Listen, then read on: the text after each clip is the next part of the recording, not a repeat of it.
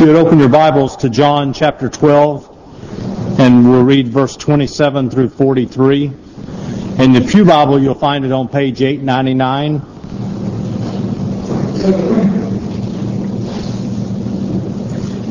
Hear what the Spirit is saying to the church. Now is my soul troubled, and what shall I say? Father, save me from this hour. But for this purpose I have come to this hour. Father, glorify your name. Then a voice came from heaven. I have glorified it, and I will glorify it again. The crowd that stood there and heard it said that it had thundered. Others said an angel had spoken to him. Jesus answered, This voice has come for your sake, not mine. Now is the judgment of this world. Now will the ruler of this world be cast out. And I, when I am lifted up from the earth, will draw all people to myself. He said this to show by what kind of death he was going to die. So the crowd answered him, When we have heard from the law that the Christ remains forever, how can you say that the Son of Man must be lifted up? Who is this Son of Man? So Jesus said to them, The light is among you for a little while longer. Walk while you have the light, lest darkness overtake you. The one who walks in the darkness does not know where he is going. While you have the light, believe in the light, that you may become sons of light. When Jesus had said these things, he departed and hid himself from them. Though he had done so many signs before them, they still did not believe in him. So that the word spoken by the prophet Isaiah might be fulfilled. Lord, who has believed what he has heard from us, and to whom has the arm of the Lord been revealed? Therefore they could not believe, for again Isaiah said, He has blinded their eyes and hardened their heart, lest they see with their eyes and understand with their heart, and turn, and I would heal them. Isaiah said these things because he saw his glory and spoke of him. Nevertheless, many even of the authorities believed in him. But for fear of the Pharisees, they did not confess it, so that they would not be put out of the synagogue, for they love the glory that comes from man more than the glory that comes from God. May God bless to our understanding this reading from His holy word.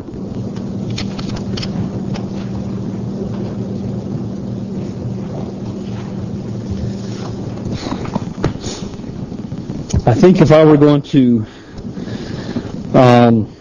title this passage or this sermon now, I think I would title it the sermon that did not want to be given.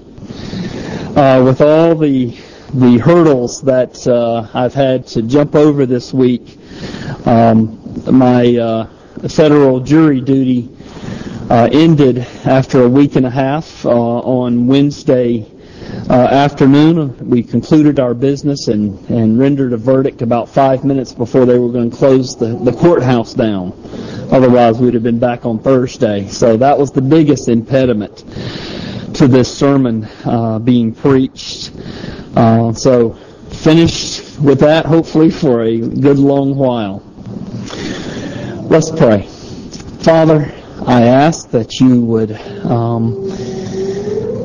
enlighten the eyes of our hearts by your Spirit, that we may be able to see Christ lifted up, that all hearts might be drawn to Him and renewed and made alive in Him, that He would receive all glory, honor, and praise and adoration.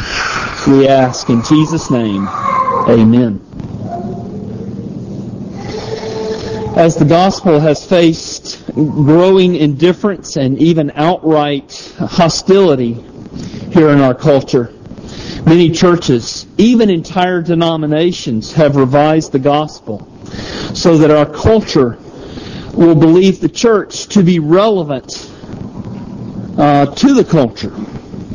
And this amounts to the church taking its starting point with modern culture's mentality and then reshaping the gospel to make it appealing to them. John Murray says, and he said this in the previous generation, but it is even more true today. He said, this is the capital sin of our generation. Taking the gospel, reshaping it to be appealing to modern men. The mainline churches that have reshaped the gospel have been hemorrhaging members. The membership has been going down steadily in those mainline denominations that have engaged in this. In trying to make themselves relevant to culture, they have lost the very thing, the only thing that attracts people to the church. Look at verse 32. Verse 32 is going to be central to our thoughts this morning. And if you were not here last week, we looked at the very same verses 27 through 43, and really focused on verses 27 through 28, and then verses 36 through 41. But if you'll look at verse 32, Jesus said, "And I, when I am lifted up from the earth, will draw all people to myself." The church only has one true attraction that will draw people to the church, and that is Jesus Christ. Sometimes, and you, I'm sure, know it as well as I do, that sometimes I'm not very self-aware. I can be pretty clueless about many things. But of one thing I am sure: you are not congregated here this Sunday morning or any Sunday morning to come hear me speak. It's not because of me. You don't even come for the singing, as great as the choir sounds. It is for nothing else that you come here, congregate here each week, for nothing else other than to hear about Jesus Christ and Him crucified. He alone is the attraction for which you are here. It is because of the surpassing worth of knowing Jesus Christ that we gather, that we worship, that we give our offerings in the offering plate, and that we serve in the church. The church belongs to Jesus. And we love Him so much. We love Him because He loved us first, before we loved Him, and gave Himself for us. And so, it is our joy, it is our longing. And therefore we give our time, we give our money, we even give our lives, that Christ might be magnified in His church, that Christ might be glorified among His people, that He might be exalted here in our congregation. And then we also long that He might be magnified and glorified and exalted in the world, the community around us. Just looking at this passage and what Christ has done for us, I bet we all will fall in love with Him again. So much has He done for us. So gracious has He been to us. You will remember from last week that Christ said in verse 27, "Now my soul is troubled." And the reason why His soul was troubled was He was pondering His upcoming trip to the cross. Remember, He's Pentecost Sunday, and now less than a week He's going to be making His trip to the cross. On that upcoming Friday, He is going to be hanging there, taking our sins upon Himself. And so His soul is troubled. But then look at verse 31. In verse 31, verse 27, "Now my soul is troubled." And then in verse 31, He uses the word "now" again, and He uses it twice. Verse 31, "Now is the judgment of this world. Now will the ruler of this world be cast out." He uses this word "now" in verse 31 to link it to verse 27, to show us that what's happening in verse 27 and what's happening in verse 31 are all linked together. And what ties these nows together is Christ's trip to the cross. Christ is troubled deeply in his soul by the cross. But as we saw last week, even though he is troubled deeply, he embraces the cross. And he embraces it, verse 28 and 29, because he is intent on glorifying his Father. Amen.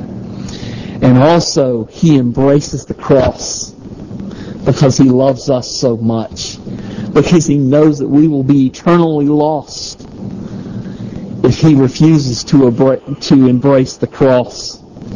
And as a result of his embrace of the cross, Jesus says the world is being judged in verse 31. The judgment is not in the future. This judgment that he's speaking about is not after the world ends. Rather, he says this is happening now. And it is directly related to the cross. The day of judgment, in a very real way, took place on the day that Jesus went to the cross. Christ knew our sins must be judged. So what did he do? He stepped in and inserted himself between us and the judgment that we deserve. Our sins were judged. They were judged on the cross, and they were condemned. But we were not condemned along with our sins, because Christ wore our sins on his body like a garment. He was condemned in our stead. His condemnation became our salvation. In this sense, Jesus brought the day of judgment into history. But instead of sitting on the judge's bench, as I got to witness for this past week and a half, the judge sitting up there on his bench issuing decrees, instead of Jesus sitting on his throne or on the judge's bench, he was hanging on the cross, condemned as a guilt offering. But at the very same time that Christ, instead of sitting on the judge's bench, was hanging on the cross, there was a very real judgment that was taking place against the world that did not result in salvation. All who do not love and trust Jesus Christ have already been judged and stand condemned. Listen to John chapter 3, verses 18 through 21. Jesus said, "Whoever believes in him is not condemned, but whoever does not believe is condemned already, because he has not believed in the name of the only Son of God. And this is the judgment. The light has come into the world, and people love the darkness rather than the light, because their works were evil. For everyone who does wicked things hates the light and does not come into the light, lest his works should be exposed. But whoever does what is true comes to the light, so that it may be clearly seen that his works have been carried out in God." That's John 3:18 through 21. Now this passage from John chapter 3 begs the question, do you love the light or do you love the darkness? Or to put it differently, do you love Christ or do you love the world? If you love Christ, you will eagerly and joyfully leave the attractions of the world. And we will come back to that at the end of the sermon. There's a third now that Jesus or a second now that Jesus mentions in verse 31. It's the third now in our passage. He said, "Now the ruler of this world will be cast out." It does not mean that Satan is completely and utterly removed from the world. He's still active in the world. But he is no longer the ruler of the world. He's been cast out as the ruler. See, before the cross, Satan held sway over the nations. He blinded the nations so that the gospel was not known beyond Israel. In the book of Revelation, it talks about Satan being bound in order that he would deceive the nations no longer. And so Christ has cast Satan out as the ruler of the world so that the nations will be deceived no longer. Before Christ removed Satan as the ruler of the world, all the nations, except for that tiny remnant in Israel, all the nations were condemned and going wholesale into condemnation. It's an overwhelming thought to think that except for that tiny remnant in Israel, by and large, the nations were falling over the cliff into eternal condemnation year after year, century after century, millennia after millennia.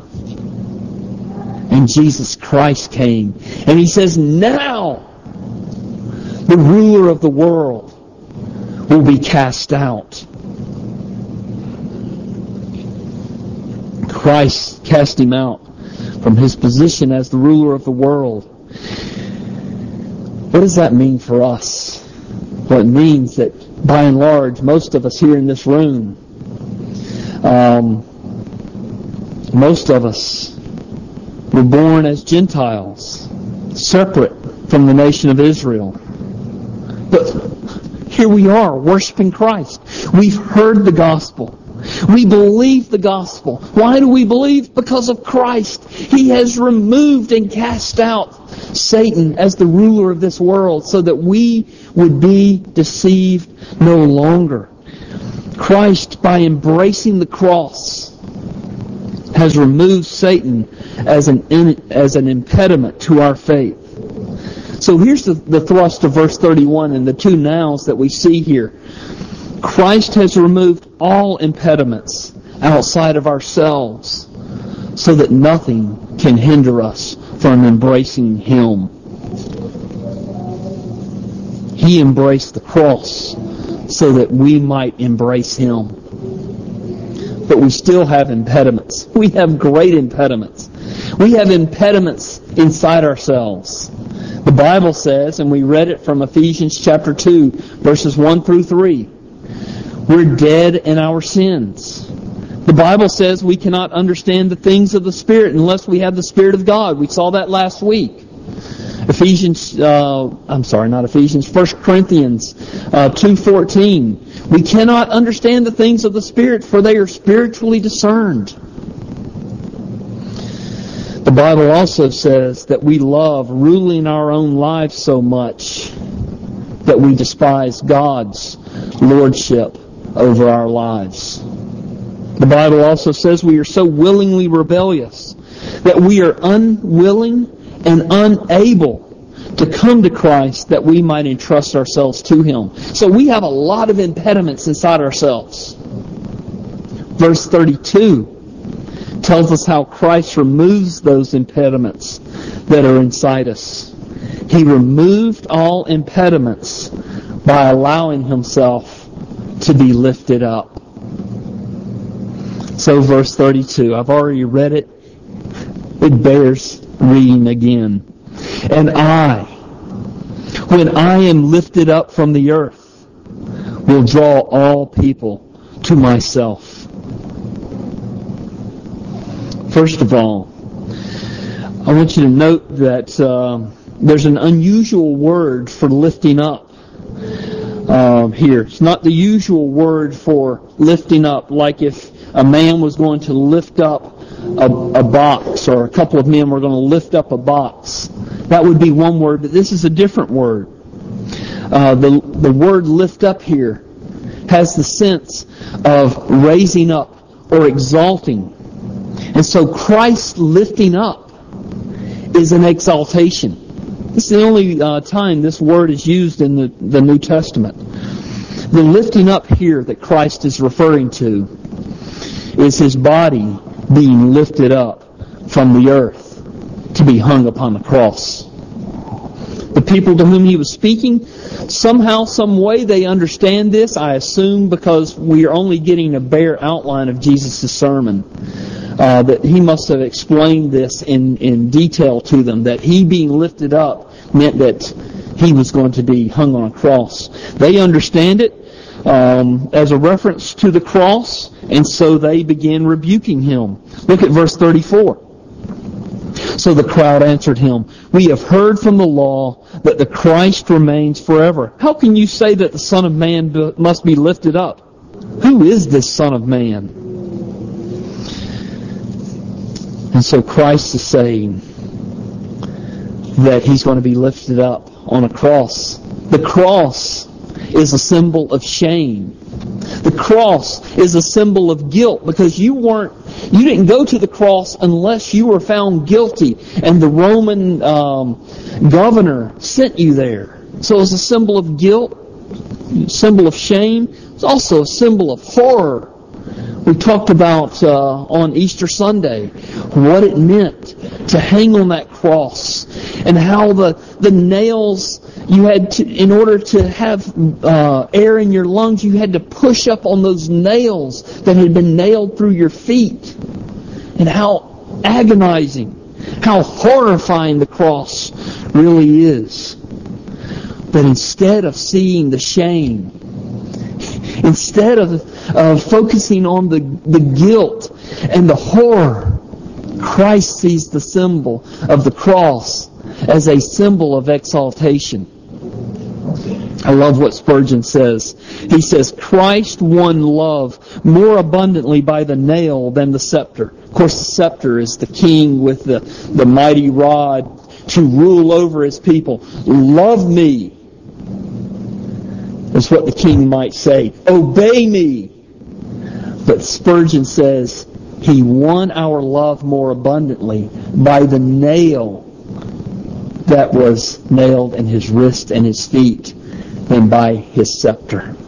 Spurgeon went on, "He was never so lifted up as when he was cast down, and the Christian will bear witness that though he loves his master anywhere, yet nothing moves his heart to rapture and vehemence of love like the story of the crucifixion and the agonies of Calvary." Are you with me on this? Do you understand? I'm sure you do. You hear about the cross. You hear about Christ going to the cross. You hear about his suffering in your behalf.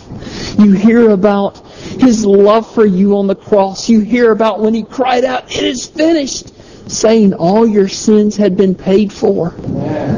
And your heart is drawn out to him in love.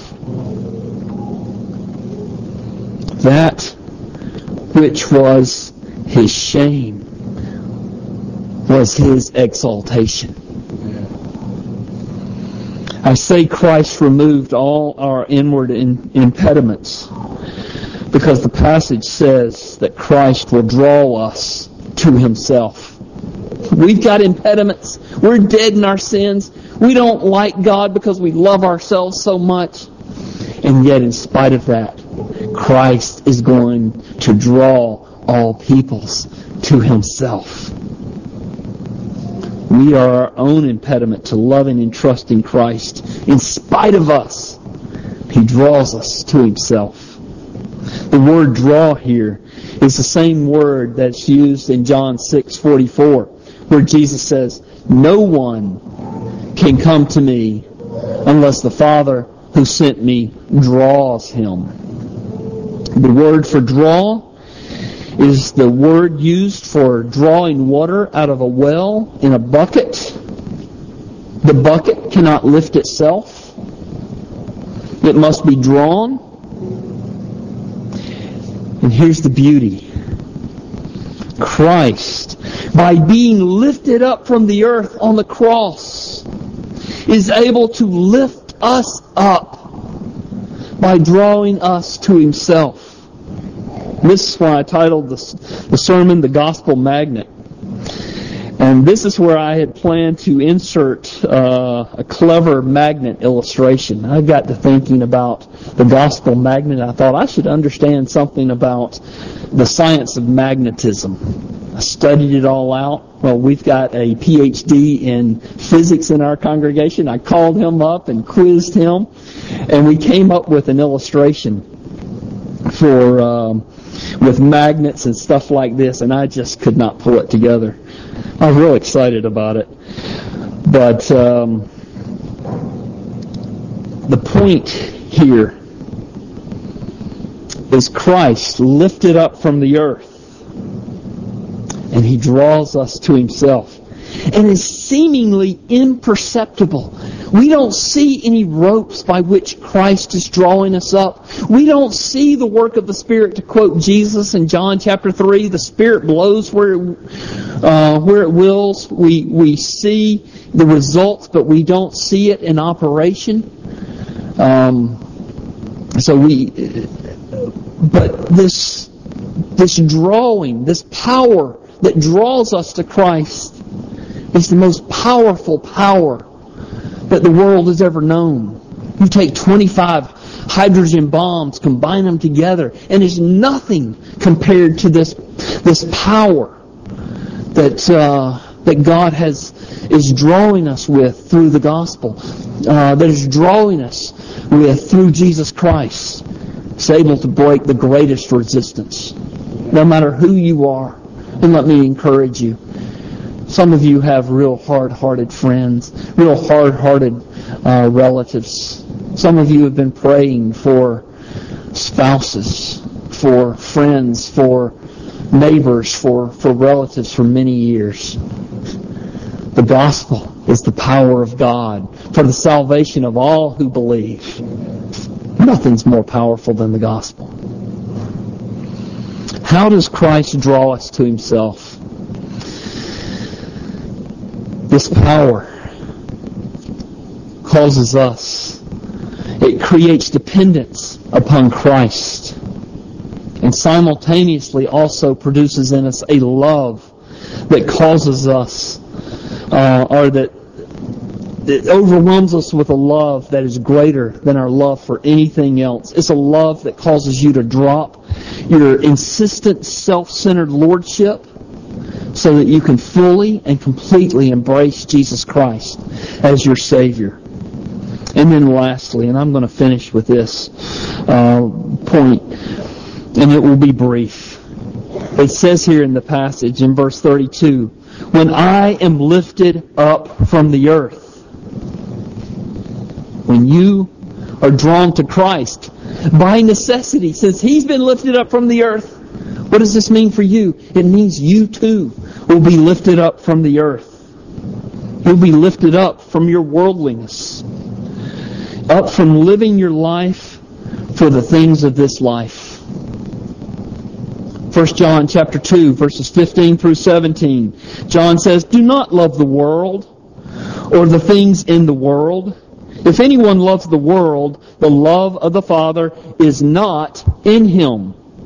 For all that is in the world, the desires of the flesh and the desires of the eyes and the pride of life is not from the Father, but is from the world.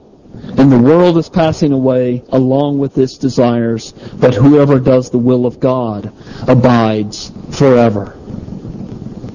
When you are drawn to Christ, you are lifted up from this world by necessity.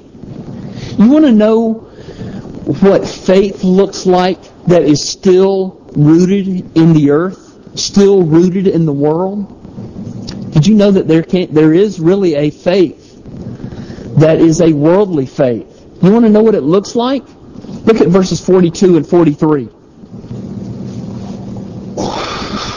It says, nevertheless, even many of the authorities, the religious authorities, believed in Him, but for the fear of the Pharisees, they did not confess it, so that they would not be put out of the synagogue. Left right there, you're thinking, okay, maybe they're Christians, maybe they're not.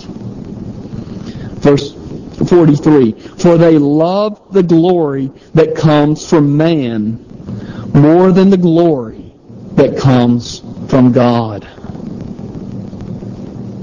That's faith in Christ that is worldly. Their faith was in Christ, but it was still rooted on the earth, still rooted in the world, still rooted in the glory of man. In other words, their faith was a false faith. It was a sham. I know in their hearts they truly believed that Christ was the Messiah, but they were unwilling to give up the glory of man. And this is where many people who confess Christ find themselves. They trust in Him in one sense, but their feet are firmly rooted on the earth, firmly rooted in the love of worldly things, firmly rooted in the glory of man. Where are you? What is your faith? Jesus said in John 7:21 through 23, "Not everyone who says to me, 'Lord, Lord,' will enter into the kingdom of heaven, but only he who does the will of my Father who is in heaven. Many will say to me on that day, 'Lord, Lord, did we not prophesy in your name, and do many wonderful, and cast out demons, and even do many wonderful works in your name?' And Jesus, because He hung on the cross, and the day of judgment was there on the cross, He will also be at the end of history on the judge's bench. And He will tell them, and in Jesus, quoting Jesus directly, "I will tell them very plainly, I never knew you. Depart from me, you workers of iniquity." They cried out, "Lord, Lord." They had a faith in Christ. Why did they not believe? Why were they cast off? Why did Jesus never know them? Because they were not lifted up from the earth when Jesus was drawing. Their feet were firmly planted in the world. I know I'm going over, but I want to plead with you. If you love the world, your faith is not real. Flee to Jesus. Be drawn to Him. And make sure that your feet, that your whole self is drawn to Him. Don't have a sham faith by loving this world. Faith in Christ always lifts you to where He is. Let's pray together. Father, I thank You that You sent the Lord Jesus, and that He consented willingly to be lifted up on that cross, which for Him was His exaltation. And I thank You that He did this, that He might draw all people to Himself. Lord, draw us all to the Lord Jesus. Renew our faith, renew our love in Him. And Lord, if there are any who have a faith that is not really a faith, give them a true faith, a longing and a love for Jesus Christ that will help them to let go of this world. I pray in Jesus' name. Amen.